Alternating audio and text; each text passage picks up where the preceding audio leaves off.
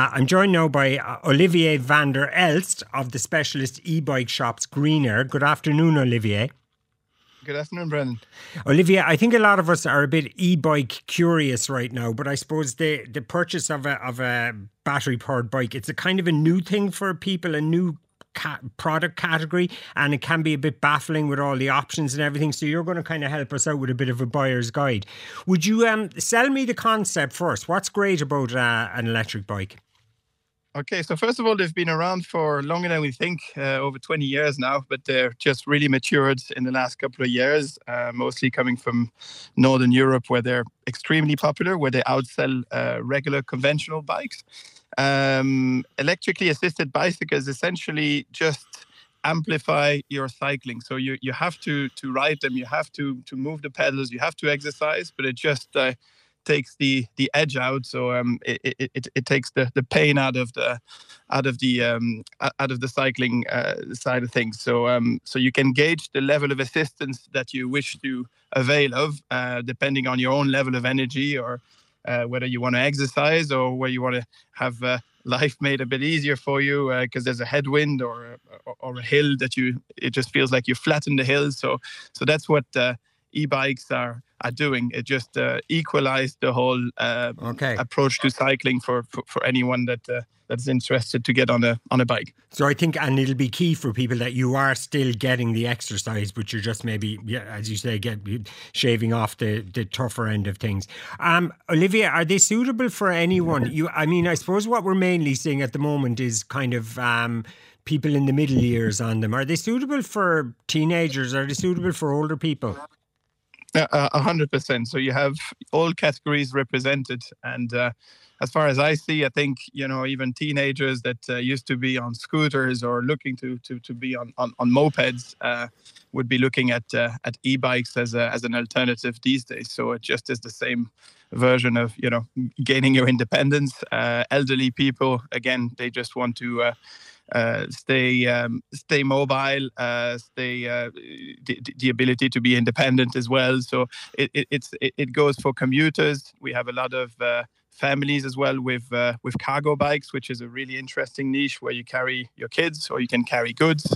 So you have tricycles as well, mobility solutions.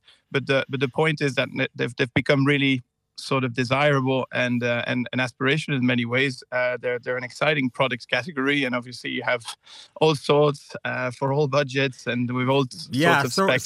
So what are people looking for then? Like if people are coming in and obviously they haven't a clue and they don't even know, they don't know the brands anymore or whatever. What would you say to people who are approaching the situation for the first time?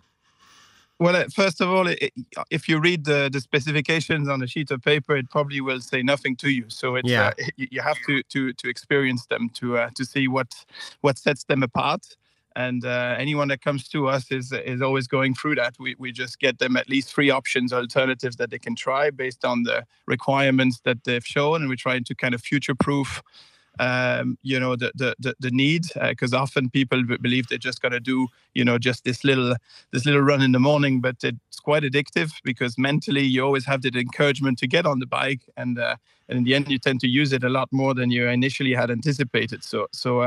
But to try it out is the only way to really understand it and to understand what makes one way more kind of natural in its feel, with the gearing as well, whether it's suspended or not, or if it's very urban, or if it's more of an all-road. There's also mountain bikers that use them. That's also a growing category. So you have to just understand what you plan to do, and then kind of try alternatives. Okay, but try them is key. Okay.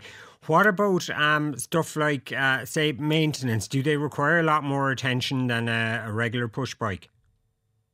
They don't require more attention. And again, I would say this is for the quality side of the market, because you have also a whole sort of Far East imports that is more like built to fail. So I wouldn't really talk about those, I would talk about the sort of mature end with a middle drive motor. The electrics don't require so much assistance and so much maintenance, and they also are made for the weather that we have. Mechanically, it all depends on the kind of transmission that you have, and it might require some specialist knowledge also for the cargo bikes, which are a bigger animal. A lot of workshops might not even be able to get them in their workshops. So as far as we're concerned, we're just focused on knowing the technology, having the diagnostic. It's getting closer and closer to the approach to car maintenance. Okay. What kind of price range are we talking? Generally speaking, it's sort of low 2000s up to whatever, up to sort of 14,000 euros if you really go for all bells and whistles. But generally speaking, we find that the range that we're at is around 3,500 to 4,000. Gives you a really nice piece of kit. Okay, so it is quite an investment. It is completely an investment, and I think you have to look at it from a transport point of view. It really is an alternative to a car in many ways. We've seen a ton of people going from maybe a 2-car family to a 1-car plus an e-bike. It's something that you're going to use on a daily basis, and it pays itself over time.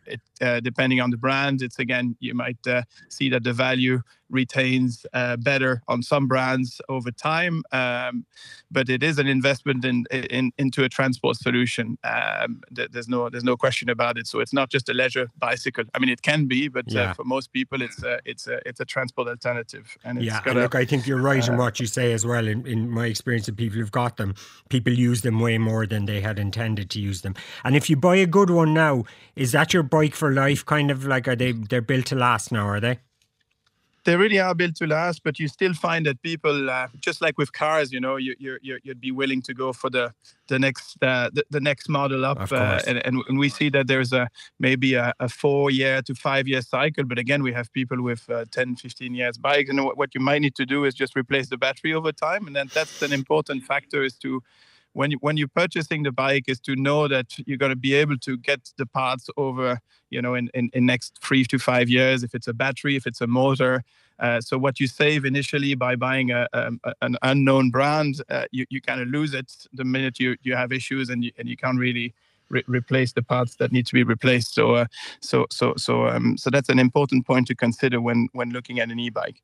Okay, Olivier Vander Elst of Greenaer, thank you very much. And look, certainly I think it's becoming clear that e-bikes are a huge part, certainly of cities, they're a huge part of the future, I imagine.